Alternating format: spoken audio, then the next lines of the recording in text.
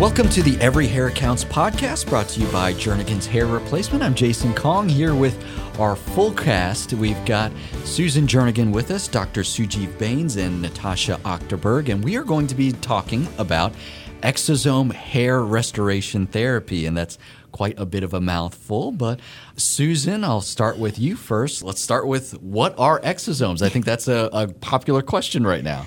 Well, exosomes are the newest treatment that has kind of come up in the last 6 months to a year or so, and we are now starting to perform this treatment at Jernigan's in the use of hair loss prevention and some hair regrowth. And I'll let Natasha and Dr. Bains kind of explain the good medical side of that and how it works. Exosomes are extracellular vesicles that the cells produce to communicate with each other. They contain numerous proteins, lipids, genetic material, and growth factors to help with stem cell signaling. One of the nice things about exosomes is they can last much longer in the system, oftentimes 6 to 8 months, whereas one of the traditional treatments, PRP, you're losing the growth factors within about 3 weeks. Okay, so for someone who's dealing with hair loss, can we boil that down just a little bit more? What exactly does this treatment mean? Well, especially for a person dealing in early hair loss, these growth factors can help stimulate the hair back into the anagen cycle, which is the growth cycle of the hair. By stimulating hair into the growth cycle, we can see an increase in the size of the hair shaft and more hair growing at the same time, therefore providing an increase in hair density for the patient. And you mentioned early in the hair loss cycle. When exactly should folks be reaching out, or what are some signs and symptoms that would equate to being early? Honestly, in hair loss, the earlier we seek treatment, the better. So at the very first sign of androgenic alopecia, female pattern, male pattern baldness, if that patient can go in and start treatments, we can stabilize that hair loss and thicken it up. The longer we wait to start treatment, the less hair is available and still viable to be regrown. So let's say you have a patient that just started losing hair a year ago, and pretty much all the hair's there, but it's just miniaturized a little bit. Oftentimes, we can stimulate quite a bit of that hair back. However, you may have a patient that comes to you for hair regrowth, and they actually lost their hair 25 years ago, and that area is smooth bald. If there's no viable cells left to regenerate, we're not going to see much regeneration, generally speaking. It's kind of like a really expensive fertilizer. We got to have the seeds there to work with. That's a great analogy. I think that's very helpful. And in the past on this podcast, we've discussed the PRP form of treatment. How is this different, the exosome hair restoration therapy, from PRP? So exosomes are actually derived from stem cells themselves. They contain several times more growth factors than what would be in the plasma. So we tend to see that not only does it last longer, but it's also more concentrated. Well, that's great for the patient. That's, I think, excellent news for someone who's looking to stop hair loss and get into the mode of hair regeneration. Susan, how long does it take for someone to start seeing results when it comes to exosome hair restoration therapy? Well, with the exosomes or any type of hair regeneration therapy, you need to give it on average 90 days. That's the life cycle of hair. Sometimes we can see results as early as 8 weeks, but you always want to give something 90 days on average.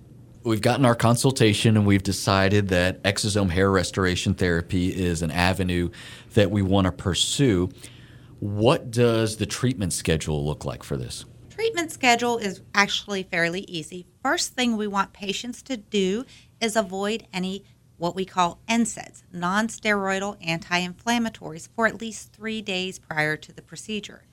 These things are ibuprofen, aspirin, Aleve. We're getting the body's inflammatory response to these things in these exosomes. And if we're inhibiting that body's inflammatory response, we're not going to get the maximum results from this treatment.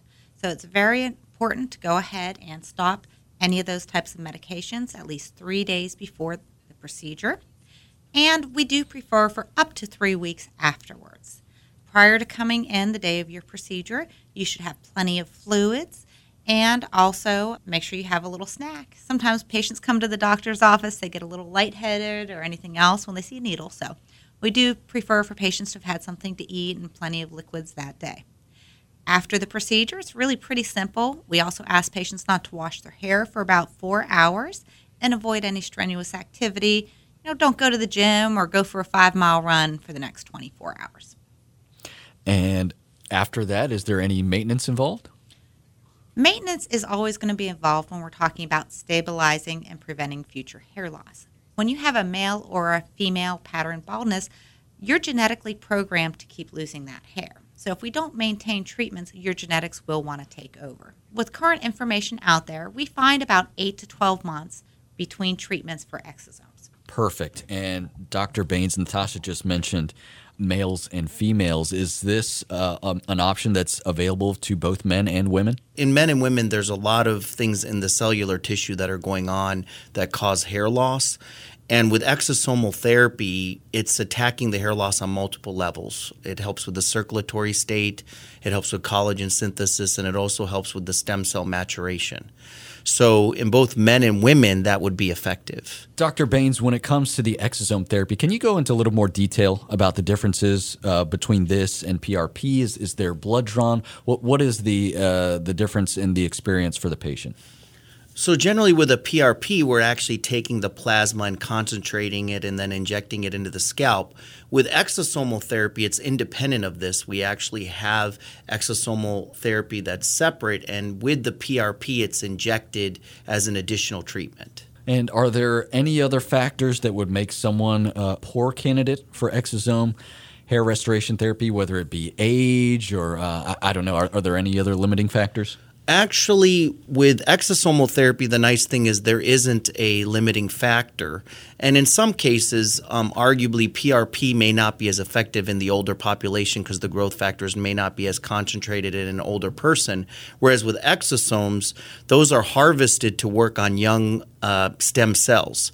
So I would argue that if somebody is not responding so much to PRP, it may be a good idea to start exosomal therapy as an additional benefit. So exosomes are actually derived from stem cells. So stem cells actually bud out extracellular vesicles that contain numerous growth factors, genetic material, proteins, and lipids. So those are actually harvested, and then we can use those independently and inject them into the scalp. So, Dr. Baines, if you could just boil it down, I'm a very simple man. So where are these harvested from? Where do the exosomes come from?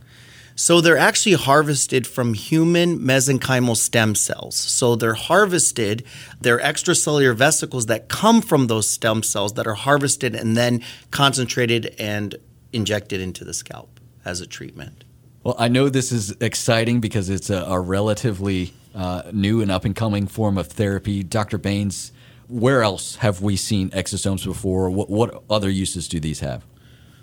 So it's multifactorial exosome use. Exosomes can actually reduce inflammation and reduce fibrotic activity. So it can help against arthritis. So it's used in orthopedics. It can help against cardiac inflammation. It can help with, we talked about collagen synthesis, so it can help with actually improvement in the skin. So exosomes are not only great for stem cell synthesis, but they're actually wonderful in immunomodulation. So they can modulate the immune system so that we have, for instance, we can actually promote wound healing or promote cartilage synthesis in the knee or reduce inflammation in the heart. We're finding all different uses of exosomes in regenerative medicine and therapies now. It's amazing to see it in everything from regeneration with arthritis patients and cardiac patients, and even in facial procedures, skin tightening, collagen regrowth. Exosomes are just such a new, wonderful field of medicine. We're looking forward to seeing all the potential we can. I can tell that you all are very excited about this, and it's great to have another tool in your tool belt when it comes to those who are interested in finding the correct therapy for them. If you want to learn more, you can go to Jernigans.com. That's Jernigans with a J. Learn more there. On behalf of Susan Jernigan, Dr. Sujeev Baines, and Natasha Achterberg, I'm Jason Kong. Thank you so much for listening to Every Hair Counts.